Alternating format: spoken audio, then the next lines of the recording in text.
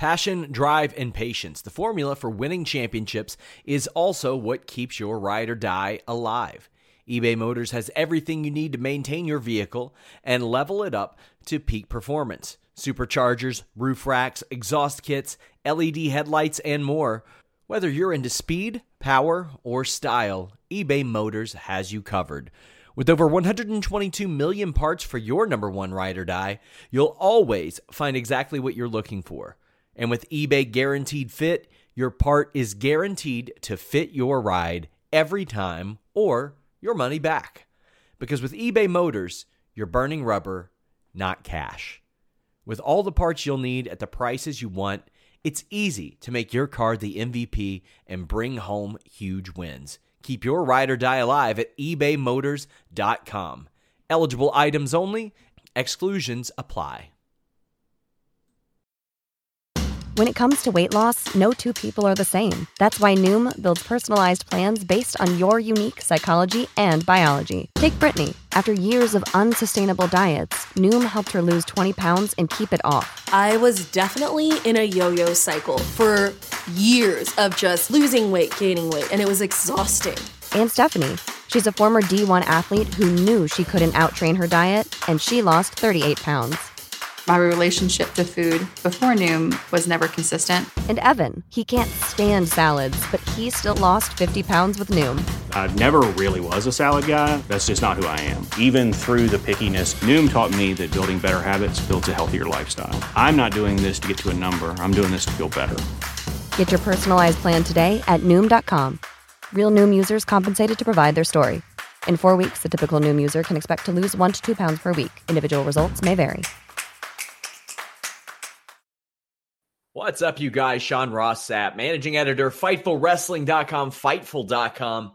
It is the Stomping Grounds post show, and it's brought to you by Knockdown Sports Radio. Follow them on Twitter at knockdown_media. It's Chris Callicutt and Cody Teague tackling sports and the social issues that surround them. Go check them out there on podcast platforms everywhere. Chris Callicutt joined us for our NBA draft podcast, which was the longest podcast I ever did. Alex, you're back. I'm back. And I got to ask you, were you like myself, Chris, and Jeremy Lambert, who were on bowl watch last week? Yeah, well, I mean, he went to my alma mater. He went to Oregon, which is where I went to undergrad. So I followed the bowl story long before Thursday night. I don't know what's in his medical write-up, but the fact that guy fell that far when he's just a pile of raw talent that stands 7'2". I'm interested in seeing what Denver does with him, but I was watching along, seeing what happened. I think the top of the draft pretty much went chalk, and everything else after that kind of like Kevin Porter falling all the way to 30, all stuff like that. But hey, I haven't got a chance to actually sit down and watch the 5.5 hour telecast that you guys did. 3 hour. And I want to, before I do some light plugs, I just want to thank the thousands of you that watched, downloaded, or listened. We were not expecting that. That was, it was just something we were doing on an off night. Like, to be quite frank with you guys, I've not had a full day off since I think maybe 3 or 4 weeks before Double or Nothing. And that was one of my nights off. Like, that was going to be my day off. And it was me hanging out with a couple of people that I consider friends, and Chris and Jeremy. And it was a blast. So thank you guys. Somebody says, Sean, you switched rooms. No, my background will be back up tomorrow. It was a bit of a time crunch tonight. I was doing the live blog about 2,000 words in. So that will be back up. But guys, check out lots of the stuff that we have up on Fightful. Jeremy Lambert had a bunch of interviews last week. Andrew Thompson has a bunch this week. I have a bunch this week. We have like 3 or 4 interviews going up with AEW and Ring of Honor talent this week. I have Beer City Bruiser talking about why he passed up WWE for Ring of Honor. And I had some people going, oh, I bet he did. No, he did. He had a meeting at an NXT show, I think in Milwaukee, and they wanted him. He tells you why he didn't do that. But we also have the first ever Fightful Feast, which is Jimmy Van's take on Table for 3. But it's more like Table for One, we're interviewing Chris Van Vliet, who is just a fantastic dude and has a great story. Alex, do you know who got Chris Van Vliet his John Cena interview? No, please tell me. Tyler Perry. Wow. That story is wonderful. Make sure you guys check that out. That was a project that Jimmy Van specifically wanted to do, and I love the reception we've gotten from it, and we couldn't have asked for a better dude to do it with than Chris Van Vliet. But leave a thumbs up if you're watching this video live. Make sure you subscribe to our YouTube. If you want us to answer your question, read your statement, send a super chat. Don't forget, next weekend, we're back here. Ring of Honor Best in the World and Fighter Fest. But let's get into it. This show, Alex, we're not going to pretend like it was like some show that we were looking forward to, because we weren't. Although I do want to state that I thought it was hilarious that the 1 week you took off was the week that Raw and SmackDown were good. Yep, that's what I heard. Still have not watched the shows in full. I caught some of the stuff on YouTube, but I was, with my family, not watching Raw, but tuning in on my phone on Twitter, and people were like, "I can't believe this show's actually decent?" ? So yeah, I'm happy to see that it might be going in a trend. If we only look at the first half of the pay-per-view tonight and not the second half, maybe we're in a renaissance period of good stuff in WWE programming. I enjoyed up until the last two matches, I enjoyed it. But let's go ahead and get through it. Fightful Select broke the news tonight that the Cruiserweight Championship would be on the kickoff and get a good amount of time. They did. Drew Gulak defeated Akira Tozawa and Tony Nese to win the Cruiserweight title. Reminder, guys, last week, Mr. Warren Hayes was actually out of town, so I did the 205 Live NXT UK review on Fightful Select. Check that out. But there was the report that came out today, Alex, that Vince McMahon doesn't want wrestling during the commercials. Now, this doesn't mean that they won't go to commercial break during matches. Mm-hmm. It just means they're going to stop wrestling. Yeah. So what the hell? But apparently that's not the case on the kickoff. Yes. But there's a great suplex into another guy hung up on the ropes. The Gulak is applied, and Tozawa sentons to break it up. Nese whiffs on a 450 after Gulak does a superplex, but then there's a dude buster that can't get the pin on Gulak because Tozawa attacks. The crowd being so hot for this, which they were for most of this show, Alex. They were. I think is a really big endorsement of the fact that they need to tape this show before SmackDown Live. Yeah.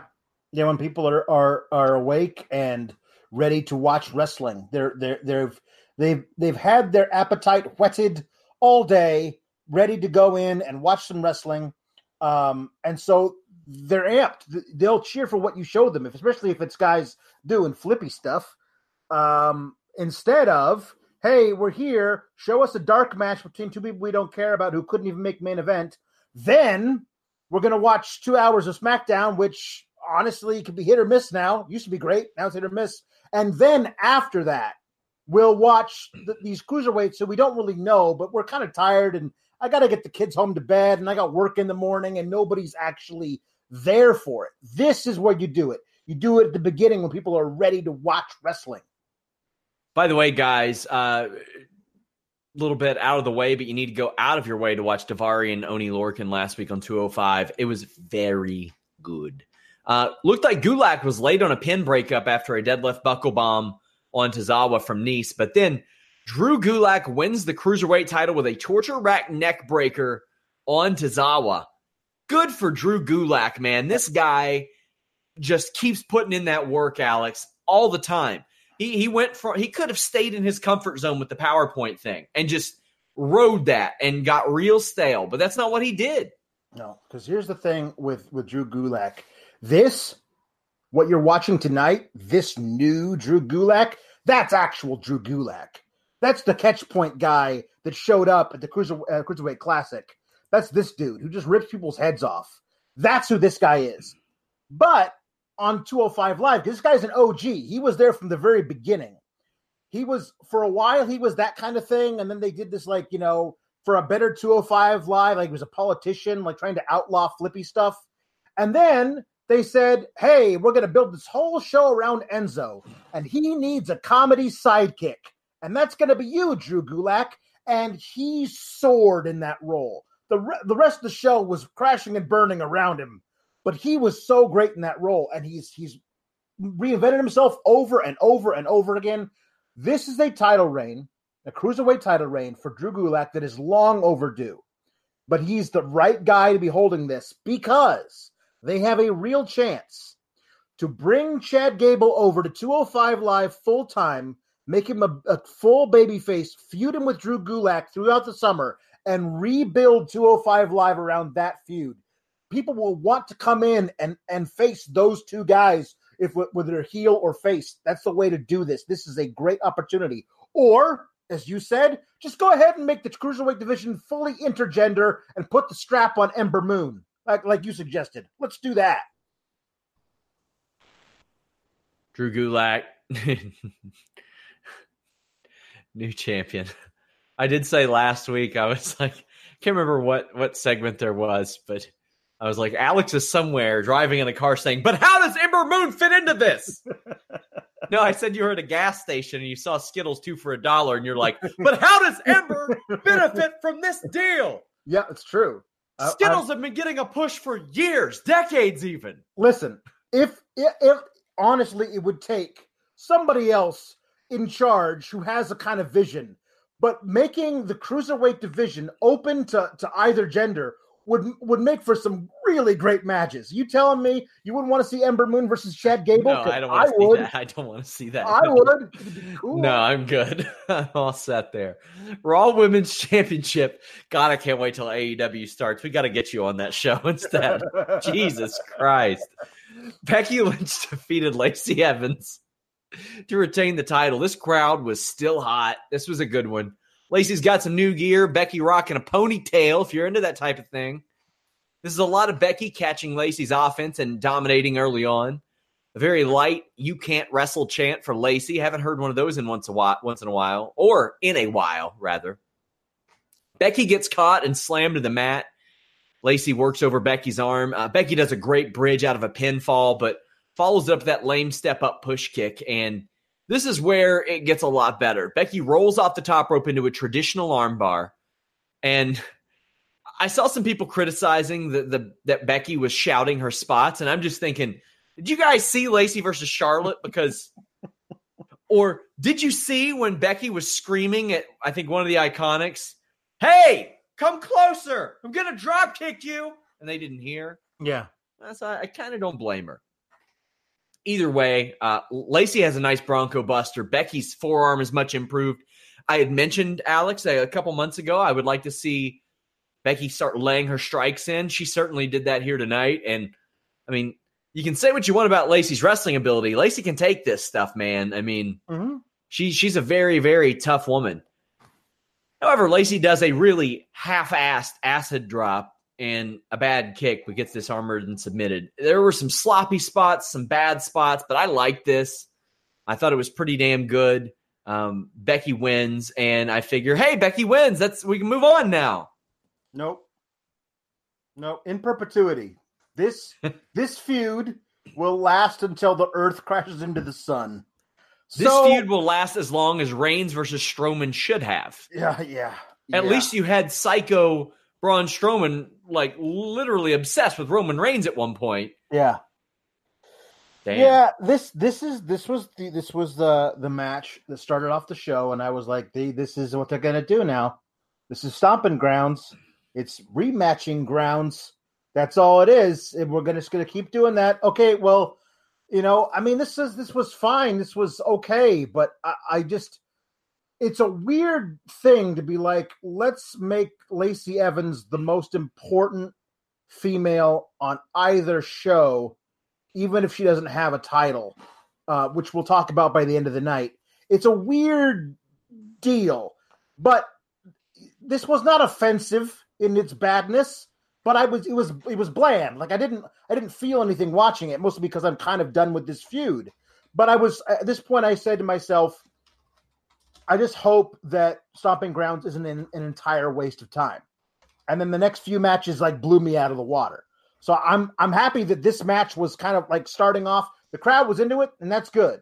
But I kind of am at this point in the night. I was saying to myself, I am entirely done with watching Becky and Lacey wrestle each other, at least for now. Well, I'll tell you what you weren't done with. Seeing Baron Corbin try to give Caleb Braxton the deep six. So Paul Heyman was in Baron Corbin's office that Corbin has for some reason. Yep. Why does he have an office? Because he's a former acting general manager. I guess they all get one of those. I hope so. I hope that Brad Maddox has an office somewhere. Just in case he shows up, they have one set aside for him. Yeah.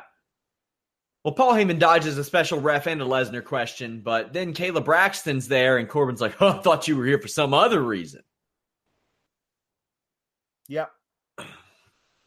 Are you... So Baron Corbin's trying to Yeah. Cool, man. Yep. Sure. Yep. We see a recap of some of the 24/7 title happenings. I reported on Fightful Select this week. Subscribe now.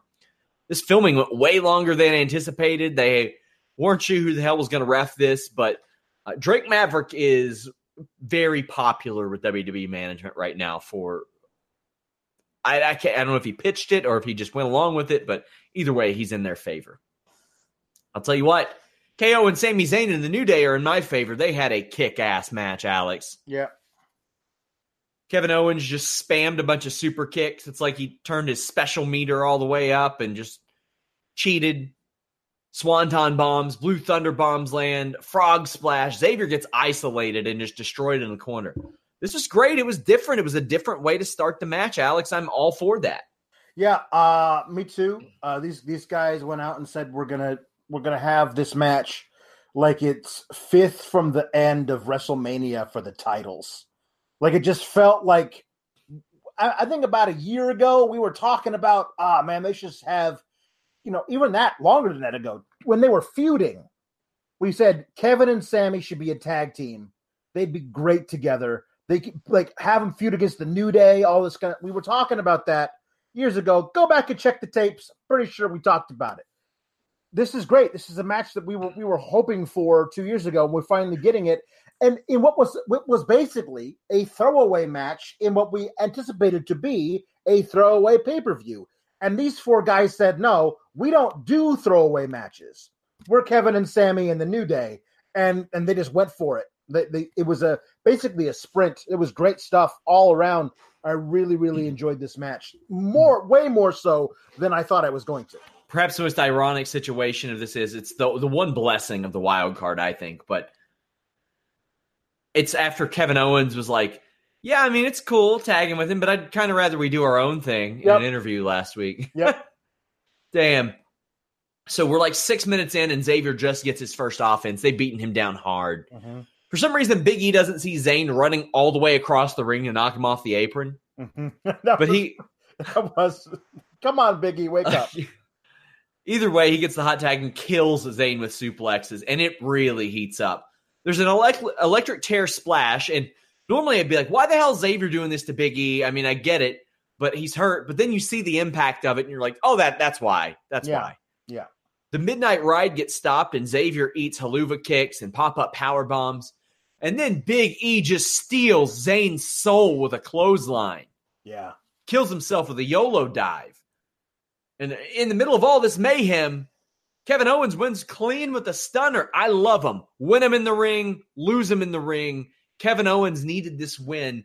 Won it with the stunner. Glad that just because he's a heel, he hasn't abandoned the stunner, Alex. Yep, no. Xavier Woods. I don't know if you can say he's one of the most underrated performers in WWE anymore. This man is becoming one of my favorite workers, period. He is so good. Yeah, it's one of those things where I think there was a point right at the beginning of the New Day when they were starting their title reign and winning stuff, and it was kind of like the thing of like Xavier Woods was the guy who played the trombone on the outside and occasionally wrestled. And if he was in the match, you were like, oh, the New Day might lose this. Like even when they were like in the middle of breaking Demolition's record, like that was the point we were at a few years ago. Now Woods is absolutely on par with the other two. He's not afraid to kill himself in the ring, and he does great stuff. There's always something innovative. Like I remember the first time they did the electric chair splash with him and Big E. Like that brought me out of my seat. Like I couldn't believe that they were doing that. Like really cool new stuff. I also, not for nothing, loved his sell of the Stunner. Yeah. It brought me back to great sells of Austin Stunner. Looked a little bit like he's got a little experience. He took one from Austin a few years ago. That's true. But it looked a little bit like Scott Hall taking one. Yeah. I really like this. I again also love Kevin Owens winning matches with the Stunner. I'm all for it, man. Great. Austin ain't coming back. Nope. And there's nothing. I mean, hey, if Austin shows up for a one-off, there ain't no reason he can't hit Kevin Owens of all people with a Stunner. Yeah, I think that's how you do it, like that. It was either today or yesterday was the anniversary of him doing the 316 speech. So maybe it was a little shout out to Steve on that very important anniversary. Tim Traver, thank you for the super chat. Says, Sean, thank you for giving me your blessing for the Fightful Wrestling Weekly on my YouTube channel. Hey, yeah, guys, I publish that early every week on Fightful Select. It's about 1,000 words worth of exclusives, backstage news. Myself, Andrew Thompson, Jeremy Lambert, we are all the time getting interviews. Make sure you all follow Jeremy at Jeremy Lambert 88 on Twitter and follow Andrew at AD Thompson__. But Rob Wilkins says, Bob Sapp Fightful interview coming soon? No, I am not going to buy his 3 business class plane tickets that he's demanding. And Bob, please stop emailing me. It's getting weird. Up next, Ricochet defeated Samoa Joe to win the United States Championship. Samoa Joe matches are snake bitten, so I expected him to break his orbital and Ricochet to get diagnosed with a narrow urethra or something. I didn't know. It seems like there's always something bad that happens in one of these big matches. That wasn't the case tonight. This ruled. Yeah. Gosh. It just goes to show you, you give Samoa Joe's a fantastic sports entertainer at this point in his career. But if you give him the right dance partner, he is still a top of the line professional wrestler. There's a lot of stuff that he's not as quick as he used to be. He still sells some great stuff, hits some great moves, but he's not the same as he used to be.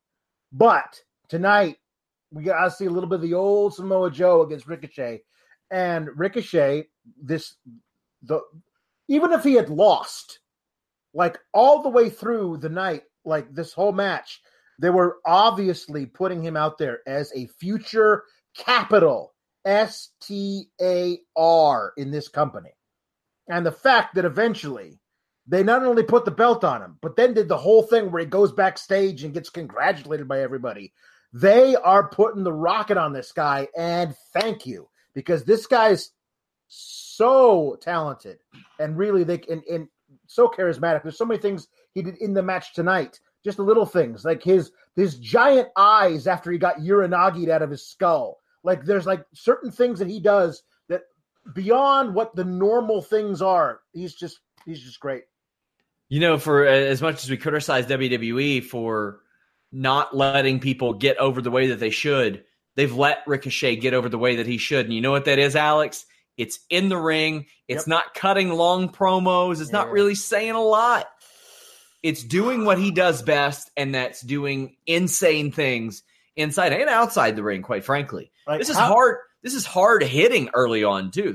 Ricochet and Joe were slugging it out, man. Yeah, no, they were smacking the crap out of each other. This is a thing. You bring up the long promos, and his introduction to the main roster was as a tag team partner of Aleister Black. How many matches has Ricochet had since the last time we've seen Aleister Black in a ring? It feels like dozens. Yeah. And he's now a champion. And meanwhile, Aleister Black is begging for somebody to come to his door and challenge him to a match. It feels like If you cannot have two more wildly different ideas of how to build a new character. It's been 10 weeks since Aleister Black wrestled Yeah. on TV. April 15th. Yeah, exactly. Like it's crazy how long it's been. So that's the whole thing. It's like you say, we're going to build Ricochet by having him do amazing, awesome matches, and we're going to actually put him in a title match. We're going to give him the title. We're going to have him go backstage, get congratulated by Seth Rollins. Meanwhile, on the other show, Aleister Black's going to be moody in front of a camera.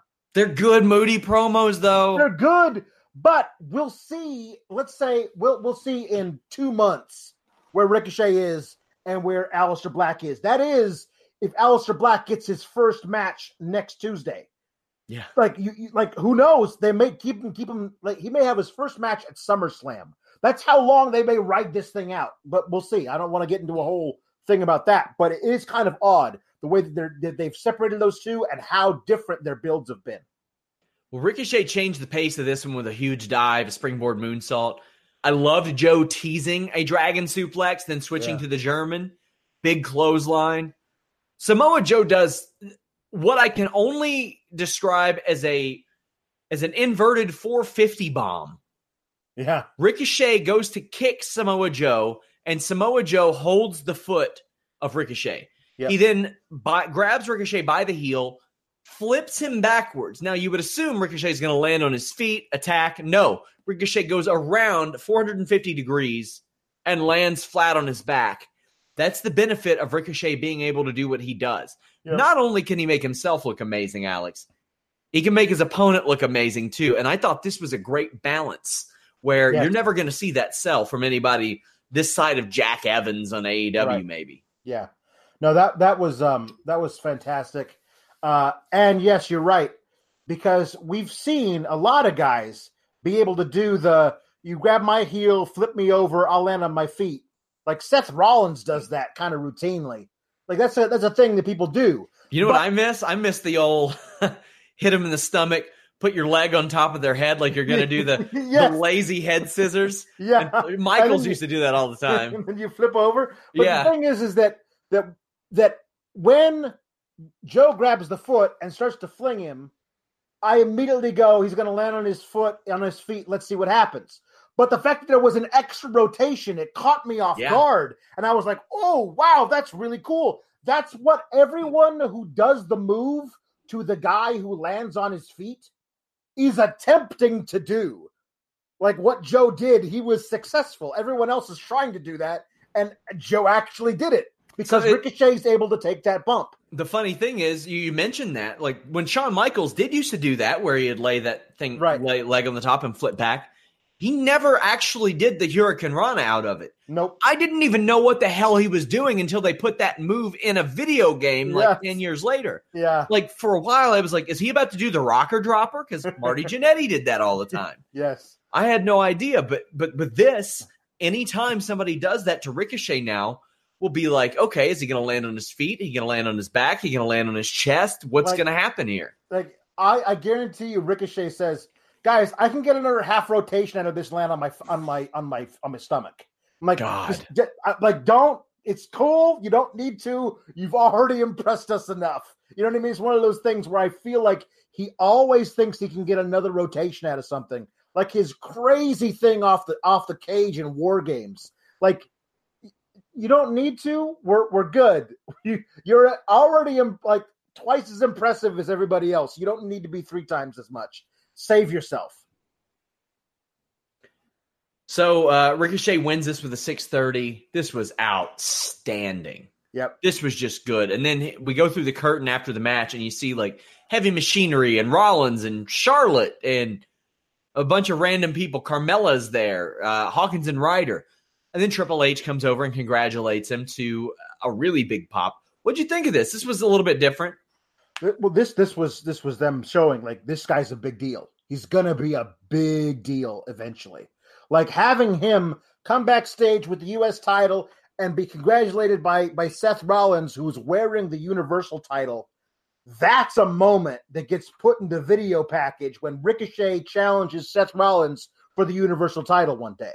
Like that's going to be that's a thing that they're obviously setting up. What was a little odd was like how, hey, Charlotte, who's totally heel, is backstage congratulating. This is like the biggest people that they have backstage to be there to congratulate him. Felt a little forced, but I did love the Triple H thing because it's Triple H's boys. It's a thing people recognize as a guy, Ricochet, coming up from NXT, that maybe Triple H has a little hand on in who gets pushed. Maybe it's completely wrong, but there's a perception there. So I like that they're actually playing into that. It was very cool. You don't see this a lot. Then later they have a thing where they appear to be setting up his next challenger as AJ Styles. Yeah, let's talk about it. I thought this was pun intended, phenomenal. But, yes. Ricochet's backstage. Doesn't have to say a word. Just getting his pictures taken. The club comes up, the Good Brothers rather, Anderson and Gallows, and I say, "Oh, what's going on here?" But then AJ approaches, and they're all like posing for pictures with him. I hope they post those, by the way. Me too. But AJ says, "You know what? I'll see you tomorrow." And I think, hot dog. Yeah. Hot dog. Yeah. Yeah. That's outstanding. Yeah, because here's the thing. I did go back and catch the five-way, and I thought, well, after he won immediately, any of those guys are going to be his next challenger. You could tell me that he's already had a series of great matches with Cesaro. You could tell me because the last guy that he beat to become the number one contender was The Miz. You could tell me he's going to do that. You could even have Braun Strowman do one of his, umpteenth heel turns and say, you pinned me after these guys beat me up, so now I blame you for it, little guy. I thought any of those guys was going to be the next challenger. But if you tell me, no, it's going to be a king-making turn against AJ Styles, one of the top guys in the entire company, who doesn't happen to have a title right now, that's big. That's a big thing for him, for Ricochet to have a program with him, especially if AJ's got the club in tow, because that makes him even more formidable. I love it. Guys, make sure you keep it locked to FightfulWrestling.com this week. I think it's Tuesday. Jeremy Lambert has an interview with Flip Gordon that goes live on the site ahead of Best in the World. Thursday, Andrew Thompson has one with Jungle Boy ahead of Fyter Fest. He is in a big match on that show. I have one with Mark Haskins that drops Wednesday and Thursday ahead of Ring of Honor, and I interviewed Beer City Bruiser ahead of the tapings as well. Lots of big stuff going on at Fightful.com. And remember, check out that Fightful Feast with Chris Van Vliet. My favorite match on this show tonight, Alex, featured heavy freaking machinery. Yep. Unbelievable what these guys all did. Daniel Bryan over huge in Tacoma as he and Rowan retain the Tag Team Championship, SmackDown Tag titles over heavy machinery. This was amazing. This was fantastic. I love this. Early on. Now, I don't know if this was planned, but whoever planned it or whether they called it on the fly, I'm going to work to find out that, because I do know who set up this match, and they were very proud of it. But I was like, Heavy Machinery are going to need to pivot and at least play a little bit of a heel role here. And they did, but not so much that it compromises their weekly characters. Right. All this was phenomenal, Alex. Yeah, I mean, you have to wonder if this match, this pay-per-view, is taking place in any arena, in any of the other states in the Union, how hugely over Otis would have been in particular. Tucker too.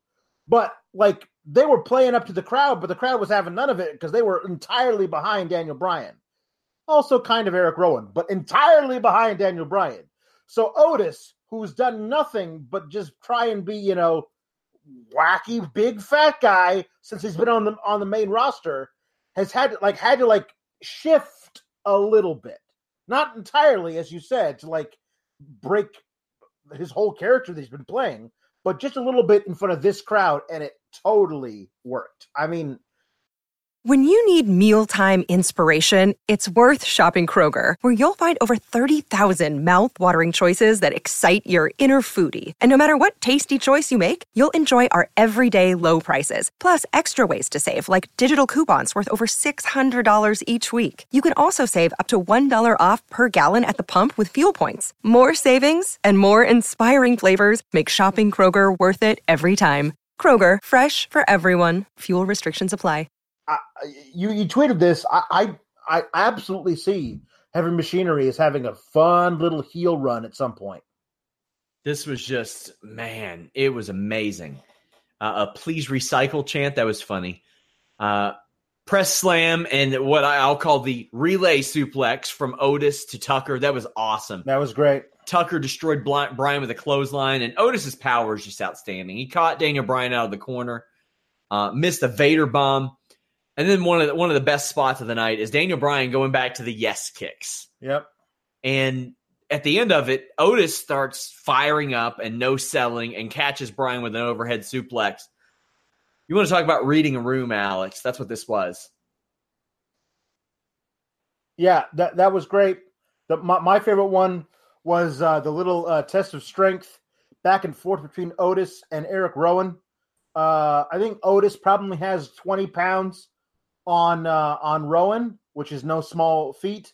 But I think Rowan probably has 8 inches on Otis, which is a cool little thing back and forth. And then Rowan tries a crossbody, and Otis catches him and doesn't even take a step backwards.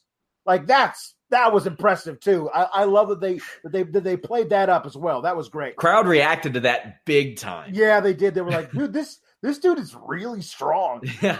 And it's not often you really get to see those displays of strength because so often it's, oh, look at the stocky guy or look at the fat guy doing the worm.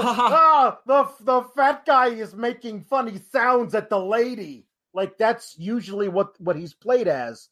And I feel like there's a lot more they could do with him. We'll see if this is the beginning of something, a few more layers there. So Tucker does, or there's a slingshot into the belly-to-belly suplex from Heavy Machinery. Tucker does a great spinning back suplex and misses a moonsault, but it looked like it was on Bryan not getting out of the way in time. Yeah. But Otis catches Rowan midair with the world's strongest slam that we were mentioning. But Bryan flies off the top with a knee. Tucker cracks him. Tucker goes back up to the top, and I'm like, oh, is he running back to moonsault? Yeah. No, he's not, Alex. He's going to jump off the top rope and fly onto Rowan. Yep. Amazing. It was great. Gets into the ring, and Bryan beats him with old Paul Smackage. Yep. The Paul Smackage. The small package, Paul Smackage. There we go. This was amazing. This was outstanding. Yeah, this was a breakout performance for Heavy Machinery. And this is what the week to week storytelling for these guys in particular has taught us to expect crap. And when we don't get crap, when we get really great in-ring storytelling and a whole move set from Tucker that we did not know he had, flying crossbodies off the top to the outside, moonsaults, all this stuff that we didn't even know that Tucker had, and Otis catching Eric Rowan mid-crossbody into a World's Strongest Slam, all of a sudden, we go, whoa, you've told me these guys are comedy nobodies. That's what you've been telling me every week. But now I get to see them wrestle, and now I want to see them wrestle more, and now maybe, hopefully, you can tell a different story with their characters week to week and make us, want to see more of them, because I do fear that on Tuesday they're going to go right back to like, hey, it's the fat guy and his slightly taller partner who are just being wacky. They're drinking protein shakes. Wackadoo. Like you can do more with these guys. They've proven they actually belong at the top of a tag division. Don't squander that. Don't bring them back down. Like allow them to actually be that. I'm excited for the potential of Heavy Machinery at this point. Daniel Bryan had a great promo before this match too. Really liked it. Yep. Just outstanding stuff. This was amazing. And I'm really digging Daniel Bryan in the tag team division. Yes, I am too. It did feel like it was a kind of a consolation thing they did with him to get him out of the main title picture, but allow him to still be in a title picture, which is cool. But I do love how he puts over tag team wrestling, the SmackDown tag division, and his opponents by also tearing them down. It's so subtle. Like the idea of like Tucker Knight, former amateur champion, Otis, Pan Am Games bronze medalist. These are real wrestlers, and yet they're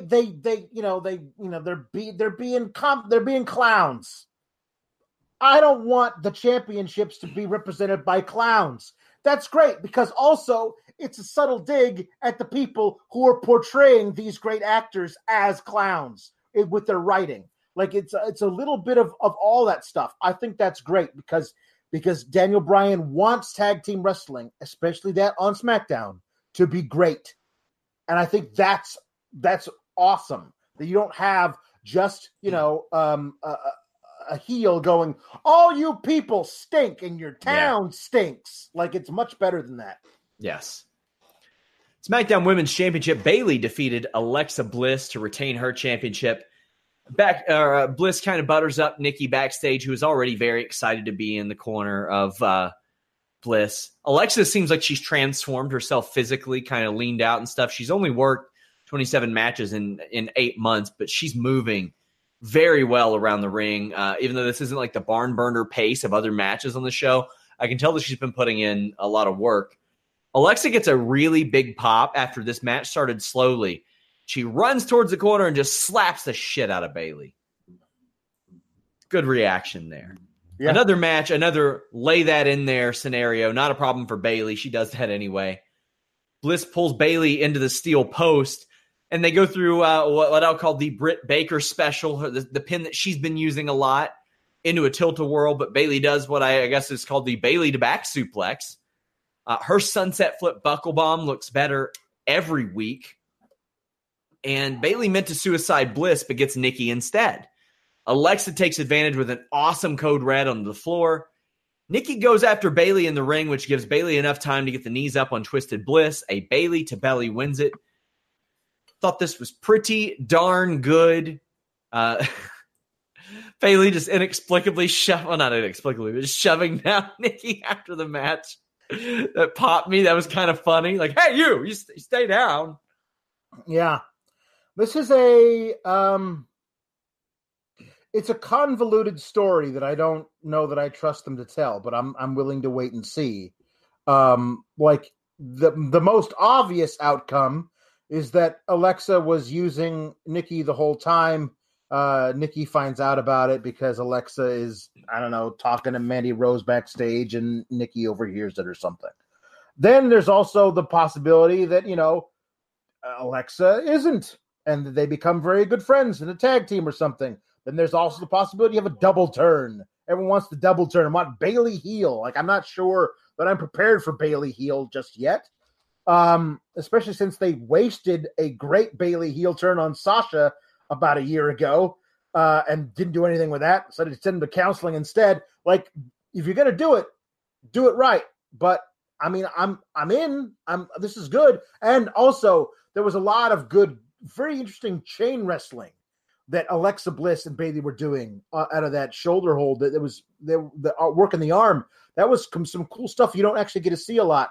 My whole problem with this from the very beginning has been with the wild card rule, and that you just have, Alexa, who's a Raw superstar who wins a match on a SmackDown to become SmackDown top contender.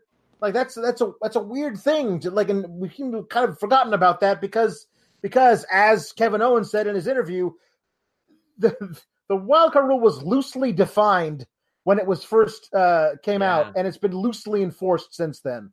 So, okay, fine. If this is the way it goes, then then anybody can be a champion on any brand and it doesn't matter and you go back and forth or whatever. Okay, fine. But right now it still feels wonky. That's all. We see a vignette of Ali talking about how his parents were murdered, how he doesn't use guns, and he talks about his butler, Alfred. Yeah, this could wind up being really bad. Like the idea that there were... Hold on. Where was he when Baron Corbin was harassing Kayla Braxton? This is the thing, is that you've set up this thing where this is what it feels like. They said, hey, we really like these promos that you write, edit, and cut yourself out in the world. We're going to go ahead and co-opt those. And you are going to stop this random woman from being an alcoholic with the power of your baby facing.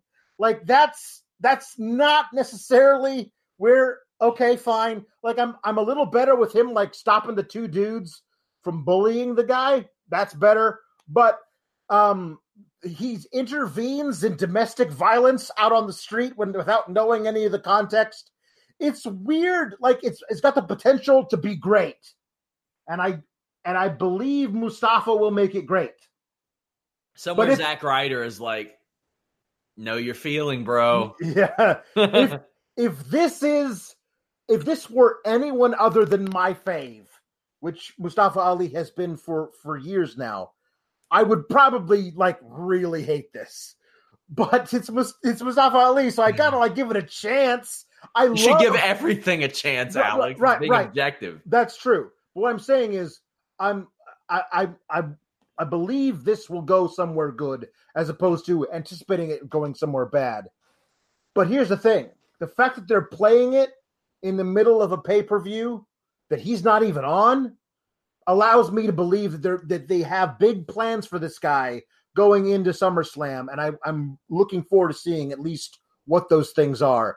But really, you can't stop somebody from being an alcoholic because you stand there and look at them. Like, that's not a thing. So kids, don't try that with your Uncle Dave. It's not. Don't knock until you try it, Alex. Okay. The Sharpshooter, thank you for the super chat. Reminder, guys, you can get your question answered or your statement read by donating a super chat. It says Fightful doing a meetup for SummerSlam in Toronto with a question mark. That's not him announcing it. Who's attending SummerSlam week from Fightful? WXW, Progress, ROH have shows. Any interest? Yeah, I'm doing some stuff tentatively where I should be able to interview several people from those shows. We're working on that right now. I will be in town looking like pretty early on in that week, but Jimmy will be in town. Melissa, Nigel, of course, Showdown Joe's around. He lives in Toronto, so the typical Toronto crew, but it's me going up there for that show, getting a lot of work done ahead of that. Up next, Roman Reigns defeated Drew McIntyre with Shane McMahon, but it's not over yet, Alex. They got a handicap match on Raw. Oh, this is where the night really turned for me. This whole deal. We'll talk about the match, but geez, they're beating this whole storyline right into the ground, and it's time to move on. Well, Reigns and Drew go right at it. There were a couple spots I really liked. Reigns chases Shane through the crowd after a big dive, but gets caught flying over the barricade with a punch. And then it was hit or miss for me after that. McIntyre did a great spine buster into a bridging pin, does a surfboard crab, the Iron Maiden, the Bama Slammer into the announce table, even does like a East River Crossing. But Reigns' offensive performance is not as inspired as McIntyre's, which is kind of the opposite of what we see in their matches usually. Reigns does connect with a flying or a Superman punch onto a flying McIntyre and a spear hits, but Shane drags the ref out of the ring, which isn't a DQ. No, because Shane's Shane. Oh, okay. Well, he ostensibly runs the whole company. Well, Reigns has to lean in to help Shane with the coast to coast, which makes me think if people got to do that all the time, come up with something else. Yeah. Like do the old Rob Van Dam skateboard move that he did, where he would run with a chair and drop kick it into somebody's face. Yep. Do that instead. Yeah. That's okay. I mean, hell, that almost furthers the thing that Shane isn't what he used to be. Right. And further needs that help. Whatever. Either way, Reigns wins with the spear. It is what it is.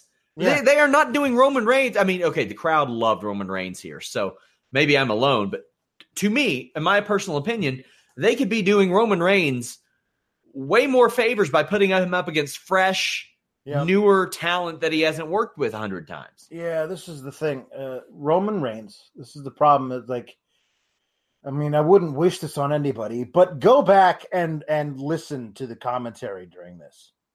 It's just Michael Cole saying big dog 100 times and then saying ever resilient and all these things that describe, the fact that he's basically invincible. This is the stuff that kind of got to this point. Like, we know he's not. Like, he beat leukemia. Like, that's a cool thing. You could like, the fact that he's not invincible in real life, there's other things you could do with this guy that don't involve him.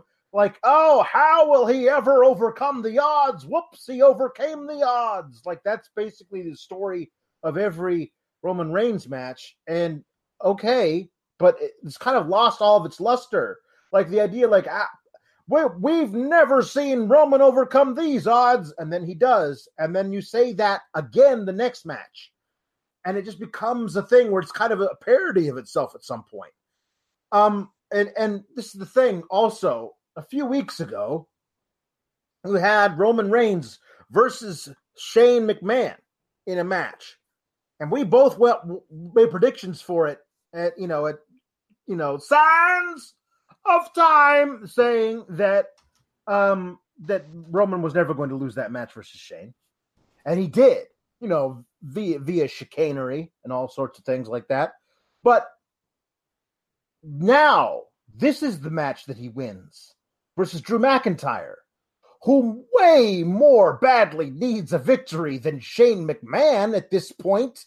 Like, the guy who you got to have, like, who would gain so much more from beating Roman Reigns, even via chicanery, is Drew McIntyre, not Shane McMahon. And the way they sold this thing after the match of like, finally, Roman Reigns is free of Drew McIntyre and Shane McMahon forever.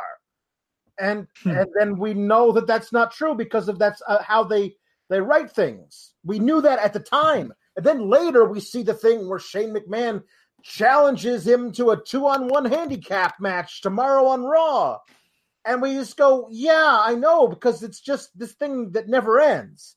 This thing that never, ever ends. You got to move past this, guys. Well, hopefully that's what happens with Kofi Kingston against Dolph Ziggler, because this was the most remarkably average match I've seen during Kofi Kingston's run. Yeah. This 5 minutes in, the coolest thing was them missing their finishes to open it. Otherwise, it was boots and drop kicks. The first good spot that I saw came like 9 minutes in with a body press. Ziggler applied an ankle lock, and Kofi climbs out of it, eats a super kick, and I loved where he almost fell out of the cage. That was cool. Yeah. And Ziggler's panic. But Ziggler hits a zigzag for 2. This one is a snoozer to me. Yeah, bad. Ziggler goes to crawl out of the rope or crawl through the ropes, but Kofi jumps over him and wins. I thought that between the opening spot, the little body press, the really great SOS, the ankle lock spot, the super kick spot, the zigzag, and crawling out and then being jumped over, this could have been a very good match. But it didn't need to be as long as it was if it was going to be this. Yeah. It did not need to be this. And that's a bummer to me because I know that both of these guys can work their asses off. Yeah. But Wikipedia says 20 minutes. Yeah. If it were 20 minutes, it should have been 10 if this is what it was going to be. Yeah. The problem with somebody says only if they could have blood. No. What was blood going to add to this? No, nothing. If we saw the exact same match, but early on, like Ziggler had gotten color, but the rest of the match was wrestled the same way, it's the same match. It's crap. There's nothing interesting to it. The thing is that WWE in a cage match over relies on the spot of, I'm going to throw you at forehead first into some chain link, and you're going to bounce back into the ring. And the announcers are going to sell that as though you've almost died. When it's chain link. Like, as children, we ran into chain link fences all the time at, like, playground or something. It's not that bad. I mean, sometimes you can cut yourself on it, but if you don't, it's fine. And apparently they didn't, so it was fine. Like, that's a lot of it. And at least I thought at the end they used a cool way of figuring out the door thing. Because you and I have the same thing. The door sucks in cage matches. Door really sucks. Don't like it. But at least the door was used creatively at the ending of this match. I think the whole thing of, like, we're going to use this as a cage match, and that way the New Day, Big E and Xavier, they can't get involved. Okay, that's great. But there was a point, like, really early in the match where Kofi was like, I'm going to climb out of this cage and I'm going to beat you that way. And I just, like, I don't love the idea of the babyface hero champ, like, running away from his challenger. It's a bad look. There's ways of booking matches like this that don't feel counterintuitive. But this one was just kind of like, as you said, there were a few good spots. And the ending I thought was creative, at least. But the rest of it was kind of like, meh. And I've really hated the whole Dolph Ziggler arc with this thing. The whole it should have been me thing just didn't work since the beginning. So I'll be really happy to see Kofi move on to somebody else. The Sharpshooter, thank you for the super chat, says, Alex, come to Canada and run for prime minister and win it with that Sands of Time gimmick. Keanu Reeves legendary, we the North. I don't know what that means. I don't know. WWE Universal Championship, Lacey Evans, the special guest referee. Makes sense, but this does not need to keep going. Corbin beats Rollins down with a chair. This results in chants of, this is stupid, AEW, boring, CM Punk, Daniel Bryan. Is this mythical heat that Baron Corbin gets that everybody keeps saying, like, oh, well, in a day where it's a genuine heel heat, it's hard to get. That ain't genuine heel heat. Nope. That is Baron Corbin getting booed for the sake of being boring and for the sake of bad decisions. This is not genuine heel heat. Now, as I've mentioned, Vince McMahon sits behind Gorilla and just hears people boo him overwhelmingly. So I get why he thinks that. Yeah. But the tickets didn't move for this show. No. The crowd shit all over this. Yep. That is not the right kind of heat. Not the right kind of heat. Corbin works over Rollins with a ripcord slam, superplex, uppercut. But you know what we're getting? Lacey doing a slow count after some strikes from Rollins. So based on that, Alex, that elbow and the forearm and the knee and the super kick, that Corbin was done. He was finished there. Yep. So I don't need to see Baron Corbin getting a title shot again. Yeah. He lost of his own ignorance at Sands of Time, and he would have lost to a super kick like 5-6 minutes into the match, if not for a slow count. Don't need to see him anymore. No more merit. Yeah. This was bad on all counts. I saw a lot of stuff on my timeline about, oh, so clever of Baron Corbin's to pick Lacey Evans to be the special referee. What is Seth going to hit her with a chair? I think not. Okay, well, I mean, great. he didn't, Alex. No, he didn't. But then you have a problem because you have the entire match relying on Lacey Evans. Well, here's the thing. As Justin Lopez said in his super chat, next month at Extreme Rules, probably mixed tag with both titles on the line. Yeah, probably, considering the trajectory of this show and the way that they do things. Probably. Let's go ahead and get there. Rollins power bombs Corbin through the announce table, and Lacey stops counting at 8 and says there are no count outs. Well, why doesn't she not count? See, here's the thing. I guess the answer is yes. But my first thought is, can she just do that?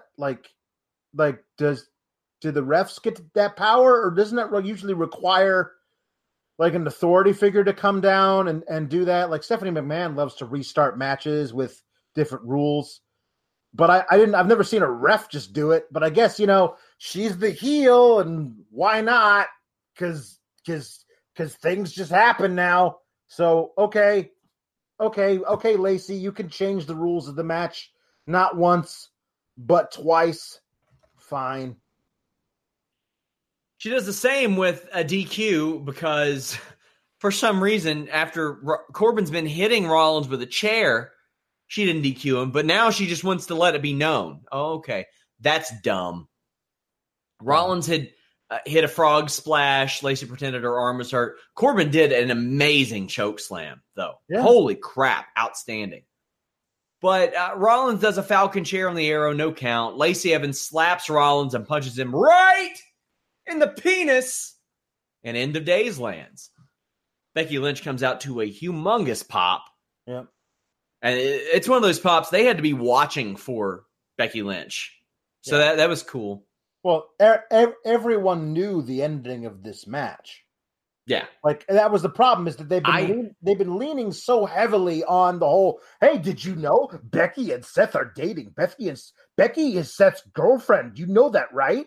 So it was, yes, the person that Becky hates most of all is also screwing with her boyfriend. So therefore, the ending could not be more telegraphed. Yeah, I thought that Becky would put her in a disarmor, and every time that she tapped out, that would be the 1, 2, 3. That's funny.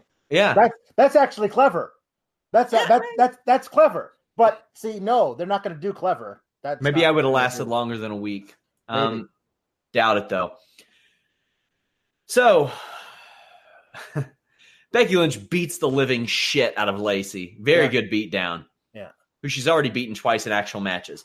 I love that John Cone was the referee that hit the ring. Yes, at least that had some continuity. Yeah. Have you ever watched the movie Hancock? No, I missed that one. You need to watch it. It's actually pretty fun. All right. Baron Corbin hits the villainous, not you. You didn't. Yeah. Just look, not you again. And Rollins versus End of Days and wins with a curb stomp. Rollins and Becky embrace to end the show, and this is more of a story than what the match is. And Kristen Ashley, thank you for the super chat. Make sure you guys check out belltobells.com. Says, is Rollins-Lynch relationship as an angle good? Well, I think it's very subjective. And I know a lot of people are upset and they think, well, they're trying to make her Rollins' girlfriend. I think they're trying to make Rollins Becky's boyfriend. I think that's the route they're going. Becky is more over. Becky is more popular. Becky right now is more famous, and they're doing what they've done since the beginning of time. They're getting somebody to rub, and I think that's a ringing endorsement of Becky Lynch. And also, if Rollins doesn't call himself the man's man, the real man's man, I don't know what he's doing, first off. Yeah. But what do you think of this, Alex? Because I'm pretty sure you've got a scalding hot take that won't backfire on us at all. Yeah, no. If I just don't trust this company to be progressive enough to be like, it's actually Seth is Becky's boyfriend. Like, I just don't feel like they're in that point. I feel like they can only do. Why is that progressive as opposed to they're in a relationship? No, that's fine. Actually, the best thing they could possibly do is they're on equal footing and in a totally equal relationship. They stand on podiums that are the same size. They wear ribbons that are the same colors. Yes. That would be the actual thing that would be great, is to make them equals. But I don't think that they're capable of doing that. I would like them to. The thing is, if they turn Becky into she's Seth's girlfriend, like that's the character she has. Yeah. As they did in NXT, where Candice LeRae was just Mrs. Gargano for a year. Like, I swear to God, this company, like, please don't do that. If you can figure out a way to actually make it a cohesive, natural story that runs its course as these two are in a relationship, and not that it's like about the fact that they're in a relationship. Okay, cool. Let's see how that works. I just saw Kristen's comment. Did Becky hold the ropes for Seth? Now see, that's cool and subversive. Like, if they can do it that way, great. But I don't trust them to do that. Now, the thing is, the problem is that I have with this is that the inevitable next chapter is Seth and Baron's feud continues, and Becky and Lacey's feud continues, and both of those feuds need to have been done weeks ago. That's the problem with this, is that the dog days of summer are just going to be these four hashing it out on Mondays and Tuesdays. Yippee! And apparently Seth said, because you're the man, while Becky held the ropes open for him. Nice. That's fantastic. That's good. Alex, we got a busy week. Yeah. Raw and SmackDown. Wednesday's Listing Your Boy, by the way, guys. That's going to be a lot of fun. I didn't do a post show for the MMA podcast last night, but boy, was that a night. Artem Lobov, a Conor McGregor training partner who was a less than 500 MMA fighter, beat Paulie Malignaggi in a friggin' boxing match. That's going to be fun to talk about this week, Tuesday, 2 p.m. Eastern, over on the MMA channel. If you all haven't subscribed there, go do so.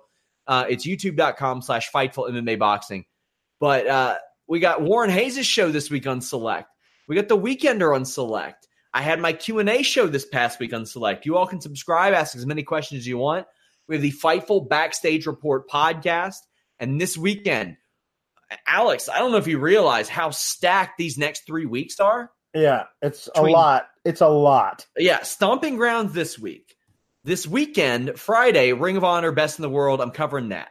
Saturday night, Fighter Fest, covering that. Sunday, I don't know. I might dial you up and ask you to get on the horn for NBA free agency. Haven't decided yet. Don't know. But the next week, UFC with 2 big title fights, Holm versus Nunes, Jones versus Santos, and then New Japan, and then Impact Slammiversary. Oh, how about coming back the next week for Extreme Rules? What? The WWE stuff, the turnaround is insane. Like, it's just too fast. So I'm really looking forward to basically a 5 to 6 week break between Extreme Rules and SummerSlam so they can actually tell some cohesive stories. Well, I'll tell you what, I've never been more excited to send somebody a microphone, and that's what I did for Andrew Thompson. He's going to do some more stuff with us. Jeremy Lambert's going to do some more stuff with us. Our schedule is going to be wild in the fall. It's going to be changing a lot. But by all indications, looks like Monday, Wednesday, Friday, with pay-per-views Saturdays, sometimes Sundays. It's going to be really, really interesting, guys. But make sure you all follow Alex at Palowski IV. Follow me at Sean Ross Sapp. Somebody says, Sean, did you ever do that NBA draft report? I was a bit busy over the past few days.